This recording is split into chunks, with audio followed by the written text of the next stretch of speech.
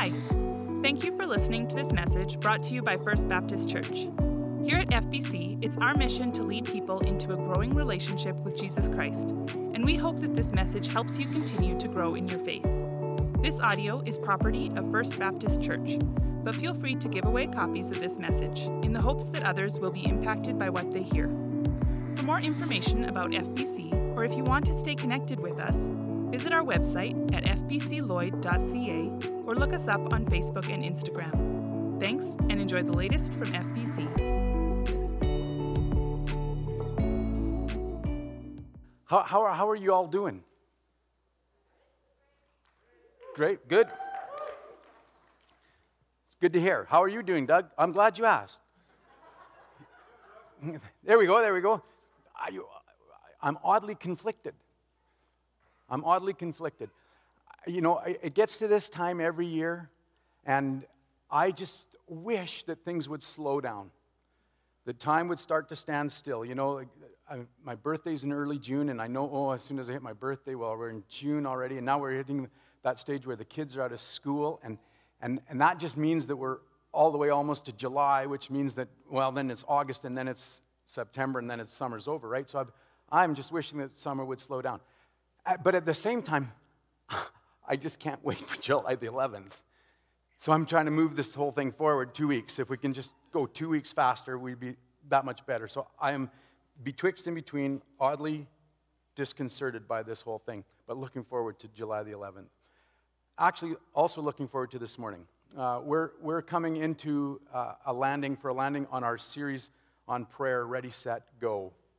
And we've been trying to build on some things over the last number of months, looking at the book of Hebrews and building on that, then looking at who Satan is and knowing our foe, and then knowing how to engage with God, even in light of who Satan is, through prayer. Then we engage with God and we can understand how best to navigate our adversary as we pray and as we spend time with God in prayer. So in week 1, we looked at the potential of prayer and the opportunity that we have for prayer. Then last week, Bruce and his panel looked at some of the approaches to prayer. And this morning, we are going to look at how to respond to God's answers to us in our prayers. And our hope in this series, as it is in every series, is that we would grow in our relationship with Jesus Christ. That's our mission as a church. Not just our mission, but that's the mission of a lot of churches, and I hope all churches that are following Jesus Christ, is that we would grow in our relationship with Jesus Christ, that we would come to know him more and more each day. And so these series are designed for that. And we believe that prayer is a catalyst to growing in faith. As we talked about in week 1, as we pray, our faith grows. And as our faith grows, then also our prayer life will grow. So this is a way that we can begin to know God better, that we can grow in our relationship with Jesus. And just while we're thinking about that, our mission and so on as a church, you can also pray the thinks.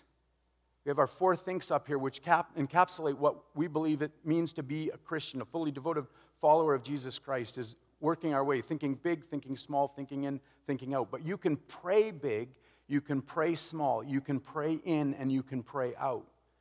So remember, we can engage in those things, and as we do, then we'll grow in our maturity, our spiritual maturity. We'll become better followers of Jesus Christ. So with that in mind, then, we thought that it would be important this morning to just take a little bit of time to evaluate how we engage with God as he answers our prayers. As we see him answering our prayers to him, then we can learn how to engage with him and know him better by virtue of his different answers to us. So let's pray, and then we'll dive in and see what we can learn. Hopefully we can learn some things this morning. Would you bow with me? Father, this morning again we stop and we say thank you for this opportunity to be here today. Thank you, Lord, that we're moving towards July the 11th and the new freedoms that we'll be able to enjoy then. I just entrust that to your care and attention even now, that you'll continue to go before us in that you would help us as we navigate COVID and continue to do so, and pray for those that are suffering with it even still, that you would raise them back up to health and strength. This morning, Lord, as we think of prayer and as we think of how you respond to us in prayer, Lord, I just again would ask that you would help us to learn from you today, that you would give us some tools that we could employ so that we could lean into our relationship with you even more, so that we would know you better, that we would be able to follow you more closely, that we would be able to also then share you better with the world around us. So to that end, I ask for your blessing on this time, and I pray these things all in Christ's name and for his sake alone. Amen.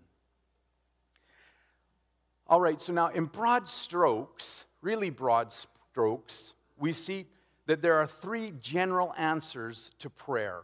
And this isn't rocket science. I've always said before, you'll never get rocket science from me, so this is pretty straightforward. We can get a yes from God, we can get a no from God, and we can get a wait from God. So three really broad categories of answers or responses that God can give us as we pray to him. And these obviously aren't the only answers. There are all kinds of various combinations. There can be sort of a partial yes or a partial no or what have you. Sometimes it's hard even to understand what the answer is, whether it's still wait or what. I've been praying for something for probably 7 going on 8 years, something very specific. And it's clearly not been a yes yet, but it hasn't been a no. I haven't felt released from that prayer. So I continue to pray and I continue to wait. So the thing that we need to understand here is that our prayer lives are nuanced because we're all different in our relationship with God. It's a beautiful thing about God is that he wants to interact with each of us individually.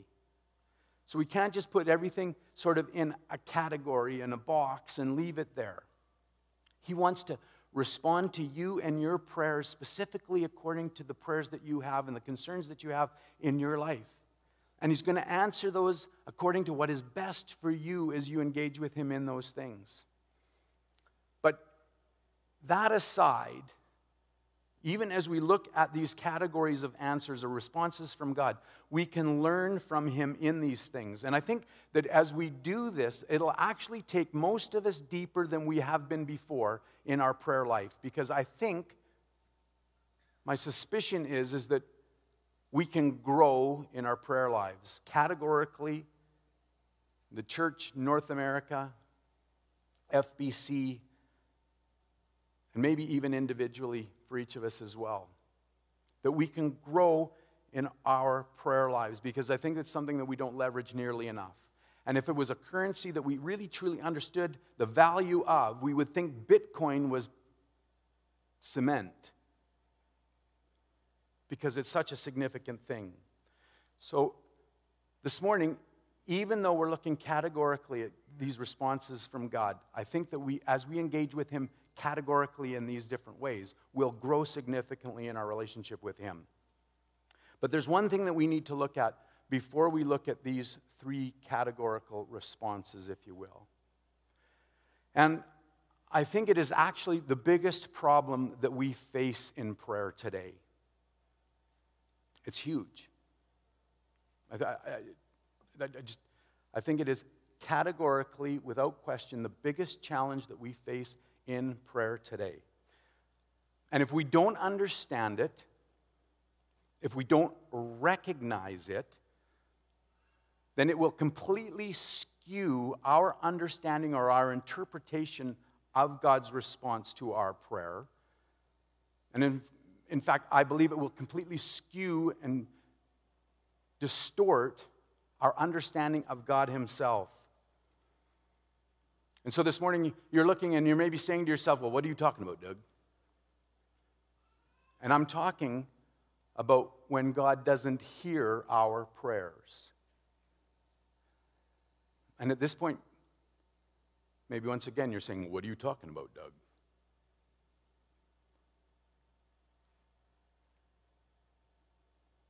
And what I'm talking about is the fact that there are times when God does not hear our prayer, when he does not entertain our prayers.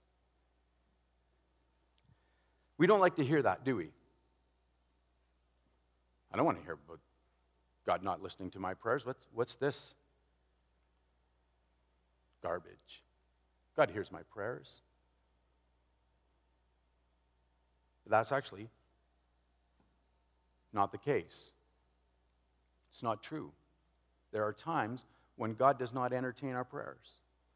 So we need to take a look at that. We need to understand that this morning.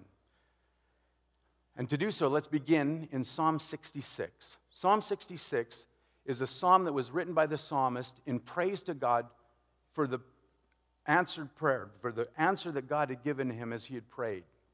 Psalm of praise. And specifically in verses 16 to 20, he focuses in and praises God and thanks him for having answered his prayer. But nestled right in the middle of those verses is verse 18, which says this. The psalmist says this: "If I had cherished sin in my heart, the Lord would not have listened." Do you see that? If I had cherished sin in my heart, the Lord would not have listened. The psalmist is pouring out his praise to God for having answered his prayer. But in the midst of it, he stops and reflects on the fact that if he had cherished sin in his heart, that God would not have listened. Now, hear me carefully, church family and friends, this morning.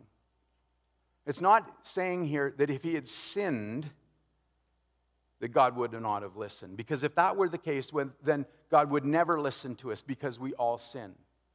Right? So note the nuance here. Note the distinguishing factor. The psalmist says, if I had cherished sin in my heart, then God would not have listened. So this is referring specifically then to when we have a prayer or a sin in our lives, and regardless of God, we choose to allow that sin to persist. It's when we don't deal with sin in our lives, when there's something that is so dear to us as a sin that we're not prepared to deal with it. When we're not prepared to allow God to root it out of our lives. When we willfully ignore then our sin and choose to try and pursue our relationship with God regardless of that. When you say this morning, well, Doug, that's just one little verse. You can't make a case out of just one little verse. Well, there's more verses to back it up. So let's take a little more look at this, a little bit more of an extended investigation into this so that we understand it, and I trust that you'll be convinced. Isaiah 59 verse 2 says this. Isaiah says to us, "But your iniquities have separated you from your God. Your sins have hidden his face from you so that he will not hear."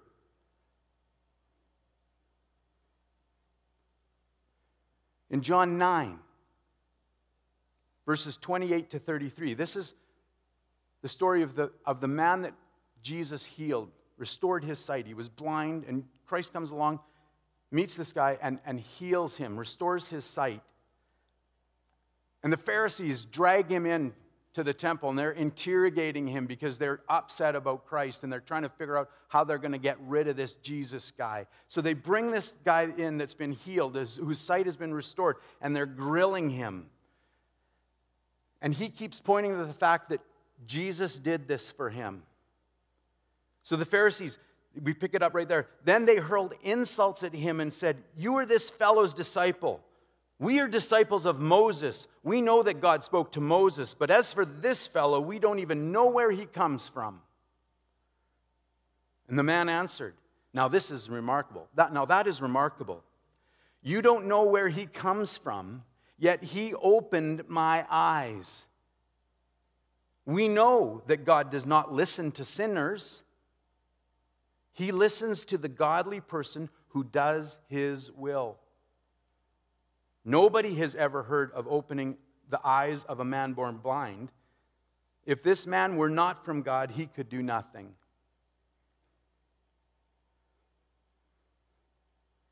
This fella wasn't just restored his sight, he was given spiritual insight as well. As he recognized and points out to the Pharisees who should have known better that God listens to those that are interested in engaging with him and interested in doing his will. We see this play out in very real terms as we go back to Joshua chapter 7. Joshua chapter 7, we're going to look at verses 11 and 12, but you'll remember the story there in Joshua chapter 7. This is the story of Achan, who has stolen some things. He took some things that God told him they weren't to touch, and he's hidden them in his tent. And what this whole thing was precipitated by was they were going to invade this place called Ai. And they'd sent spies out to check it out, and the spies came back and said, yeah, we only need a few of the guys. We don't have to send out all of the army. We'll be able to handle this, no problem. So they send them out. Joshua sends them out, and they're routed by these guys in Ai. And Joshua comes back, and he's distraught. He falls on his face before God, and God comes along and says, hey, what are you doing on your face? Get up. And then he speaks into Joshua's life and into the lives of the children of Israel at that time. We pick it up right there. God says to Joshua, he says, Israel has sinned. They have violated my covenant, which I commanded them to keep. They have taken some of the devoted things. They have stolen, they have lied, they have put them with their own possessions. That is why the Israelites cannot stand against their enemies. They turn their backs and run because they have been made liable to destruction. I will not be with you anymore unless you destroy whatever among you is devoted to destruction.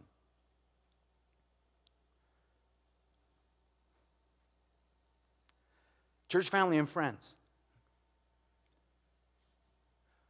we need to understand that sin is a problem with God. Sin is a problem with God. We like to think that it isn't. We like to pretend that it's not a big deal, but it is a big deal.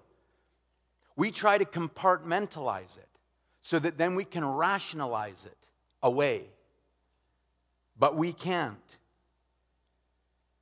We try to, in essence, get away with it. But God won't let us.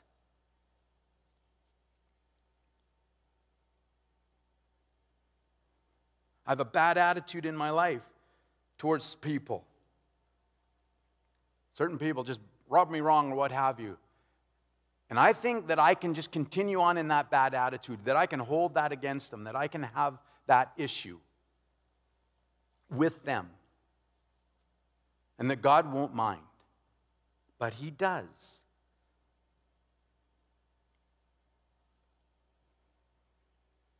I can shave some corners at work and think that that's no big deal because it doesn't involve me and God. So I can carry on. No problem with Him. But I can't. I think that I can tell some lies. I can just use that as an option. Leverage that. Because it just makes life go better, smoother anyway. And somehow think that God doesn't mind when He does. I can sleep around with my boyfriend or my girlfriend. We can shack up together. And we think to ourselves, well, God might not be really excited about it, but He's okay. He gets it. We're still good when we're not. The truth is, we're not. Always remember, and don't ever forget, that dealing with sin is the priority with God whenever he encounters it. We have to deal with the sin in our lives because that's the priority with God. It's his priority because sin separates us from God. It presents a barrier. It creates a chasm between us. And so the sin in our lives has to be addressed. And until it is, then God isn't paying attention to our prayers because he is focused on dealing with the sin in our lives. That's where we start. That's where he's interested. That's where he's focused. So sure, we can play our little games with God, but don't ever for a second think that he's playing along, because he's not.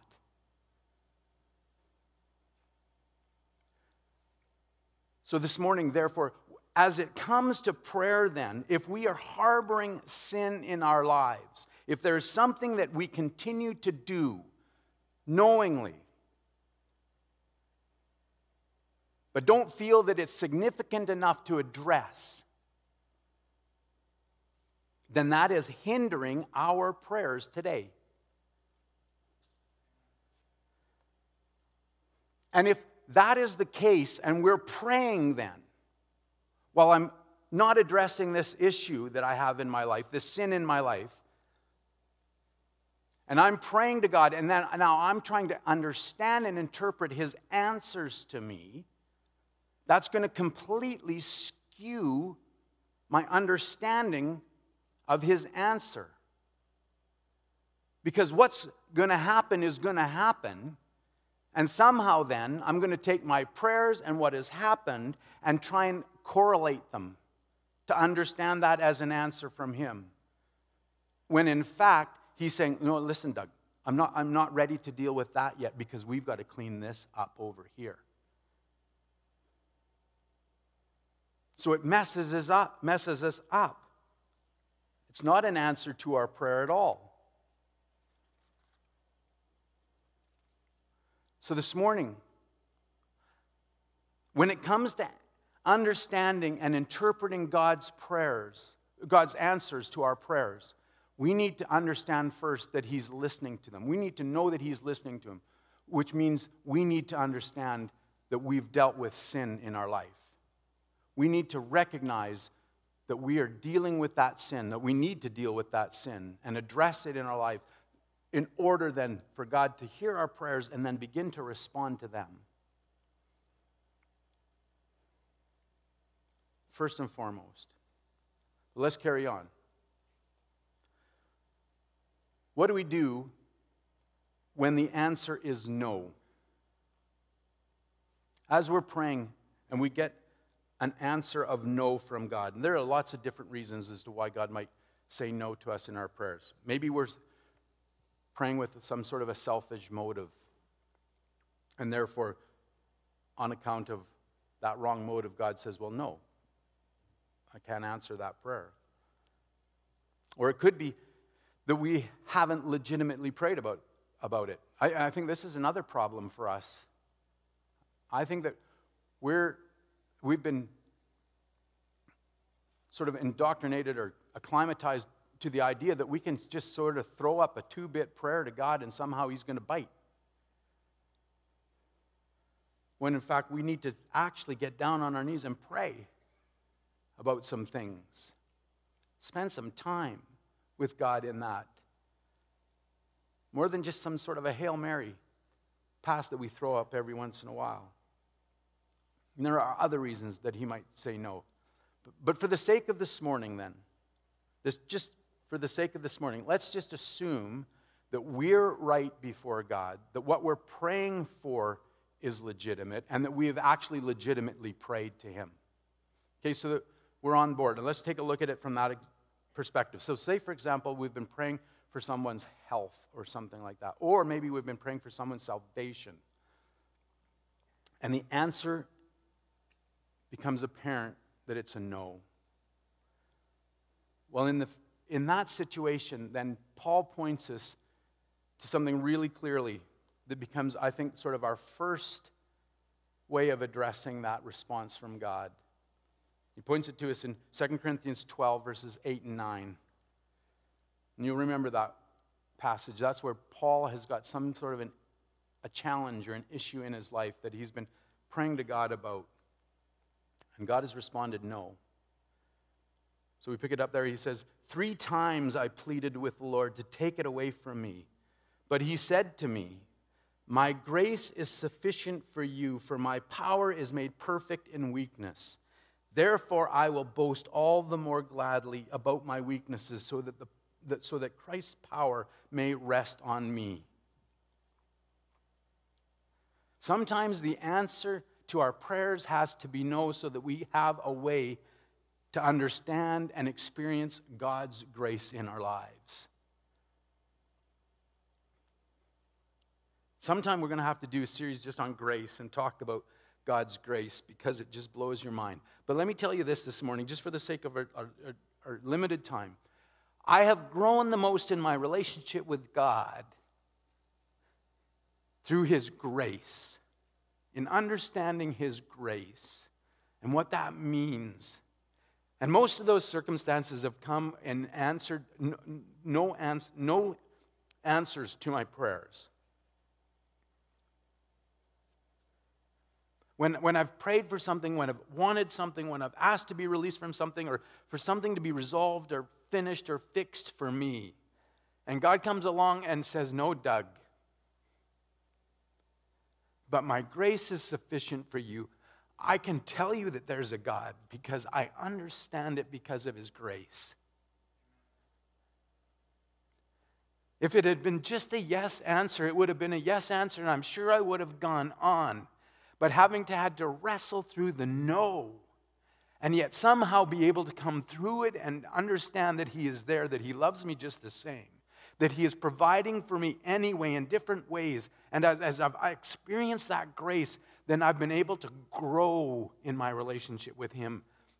And I've been able to come to understand Him better and to trust Him more. Which leads me to the next point. When we get a no, then we need to trust. Exercise trust. Isaiah 26, verse 3 and 4 say this: You will keep in perfect peace those whose minds are steadfast, because they trust in you. Trust in the Lord forever, for the Lord Himself, is the rock eternal. Isaiah 55, verses 8 and 9. For my thoughts are not your thoughts. This is God speaking. Neither are your ways my ways, declares the Lord. As the heavens are higher than the earth, so are my ways higher than your ways, and my thoughts than your thoughts. We like to think that we understand things, don't we? We like to be able to look at the circumstances of our lives and be able to fit them together and package them in a package that we can understand, that we can predict, that we can control, or what have you. And God comes along, and over through Scripture, He keeps telling us, hey, listen, guys, I'm not on your level. I'm playing with a way bigger map, a whole different scope. So you need to trust me on this. And when we get a no, then it gives us an opportunity to lean in and go, okay, God, I don't understand. I can't understand how this wouldn't be within your will. But I'm going to trust you, and I'm going to keep going. Which leads us then to the next one. How do we respond when the answer from God is, well, wait? Wait. And in that circumstance, what we want to do first of all is persevere. I'm going to keep going. And how do we persevere? Well, first of all, we persevere in prayer. Colossians 4, verse 2, it says, devote yourselves to prayer, being watchful and thankful. We have to persist And we continue to pray about whatever it is. I mentioned before, for going on 8 years now, I've been praying for something. And I continue to pray for that daily. And I trust that maybe around the corner, the wait will turn into a yes. But until then, I keep praying. Luke 18, verses 1 to 8, I mentioned this in week 1. It's the parable of the persistent widow. It says this, "Then Jesus told his disciples a parable to show them that they should always pray and not give up.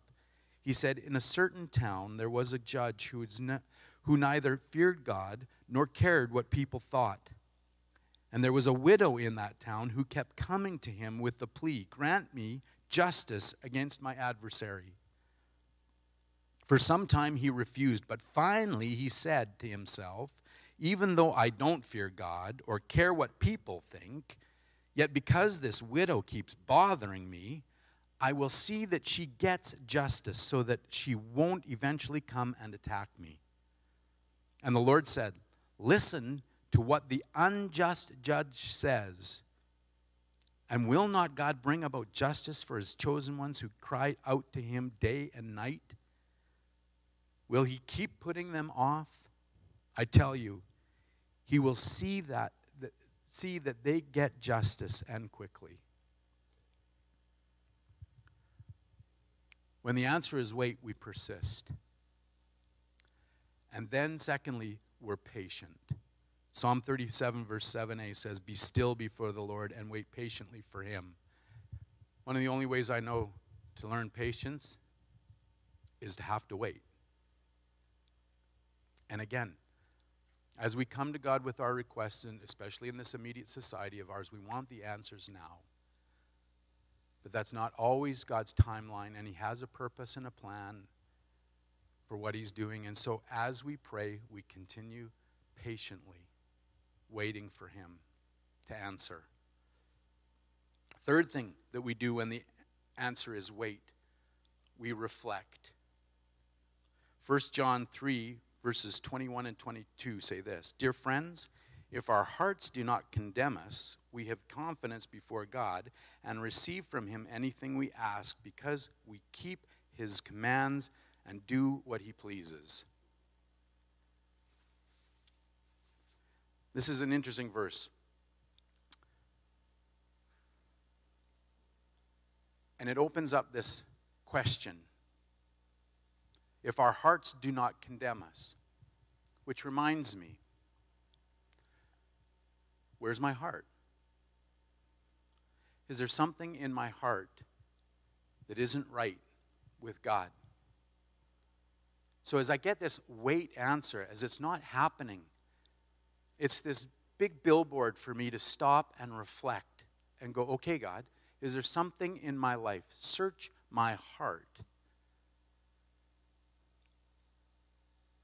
And renew my heart where it needs to be renewed. Because something might be impacting your ability to answer my prayer. So it's an opportunity to reflect. Listen to what Peter says in 1 Peter 3, verse 7. It's just such practical advice. He says, "Their husbands," speaking specifically to husbands, but it doesn't have to be just the guys here in this.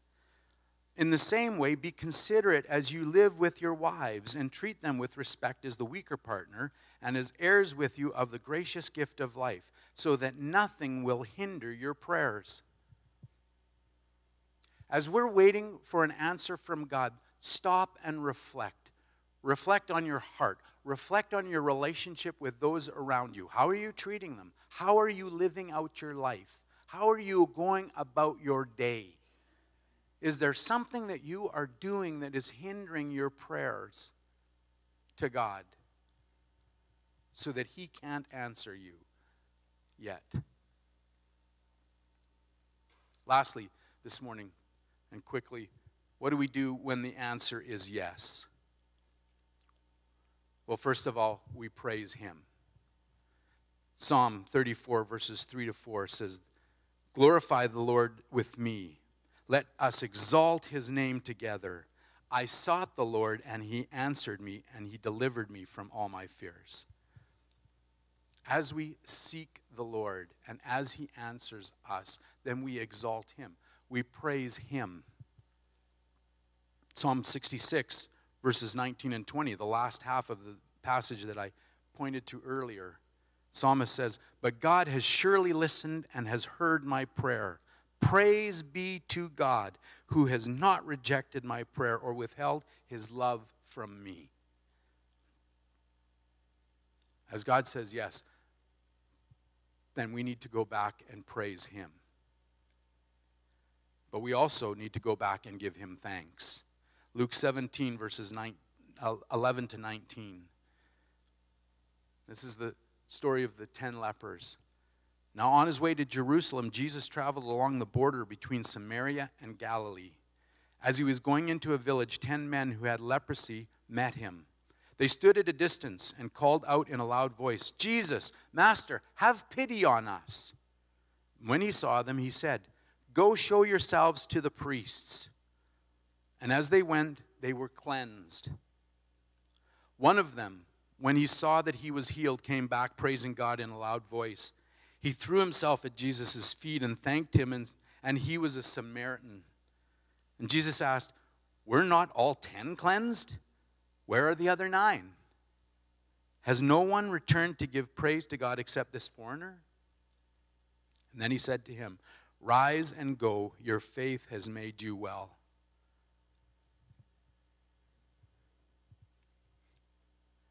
These guys were standing there. This was all in person, but it was a prayer to God. "Have pity on us," they said to Jesus as he walked by. That's the same as us praying for something in our lives. And as God responded and healed them, only one remembered to come back and thank the Lord. We're so much the same, aren't we?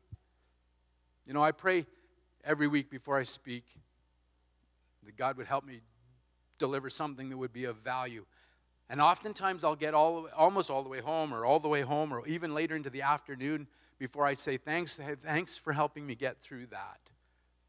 You know what I'm talking about, because you go home and you forget to thank the Lord that he helped you get through another one of my messages, right? Right? That's right. We forget to thank God. We get that yes answer and we are just off and running. We need to remember to go back and thank the Lord. Psalm 118, verse 21a says, "I will give you thanks, for you answered me." And that last verse is a little bit of a trick this morning. Because the long and the short of it is that we don't just praise God and we just don't thank him when he says yes to us.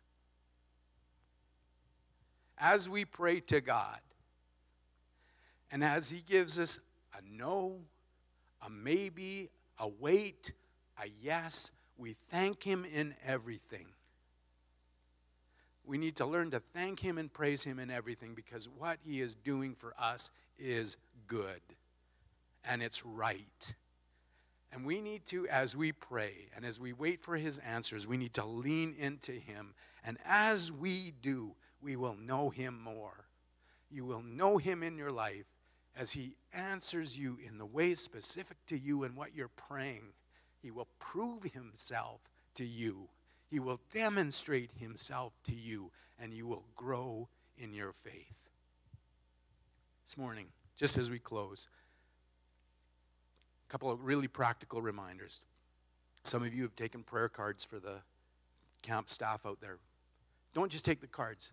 Make sure you take them home. Put them somewhere prominent in your world so that you can remember to pray for them daily. And also, if you're here and part of FBC, one of the things that we ask everyone to be doing is to find 3 people in your life, 3 people in your world that don't know Jesus yet, and be praying for them. I pray that you would continue to pray for them. Find those 3 people that God brings to your mind that don't know him yet, and keep praying for them. And we trust that as we pray, that God will answer, and that sometimes he's going to answer with a yes, and that we'll see them make decisions for him. Let's pray as we close. Father, this morning again, God, thank you for this opportunity of prayer. Thank you for the privilege that we have of coming directly to you. And Lord, as we do and as you answer us, I pray that now that you would help us to respond to you in ways that would grow us. Help us, God, to engage in this area of prayer more than just on some sort of a token level. But that we would lean into you in this process, and that you would be able to then build into us. That as we draw near to you, that you would draw near to us, and that you would change us, that you would make us your people. And that we would follow even more closely after you as you guide and direct us through your answers. And I ask these things now, all in Christ's name and for his sake alone. Amen. Well, thank you again for coming. For the second last time, we're going to ask you to depart according to the protocols and so on and so forth required of us. Before I do that, next week we're starting the second sort of this part B to this series. It's called Prayers of Biblical Proportion. We're going to be starting to look at some of the cool things about prayer in Scripture, some of the specific prayers in Scripture. And it's going to be great. We're going to do that through the rest of the summer. I'm already looking ahead to some of the messages I'm doing, and it's been awesome. So I trust it's been great for me anyway, so I hope it's going to be good for you. So don't miss out on those. So on Monday, tomorrow, don't forget to register for next week, and we'll look forward to that.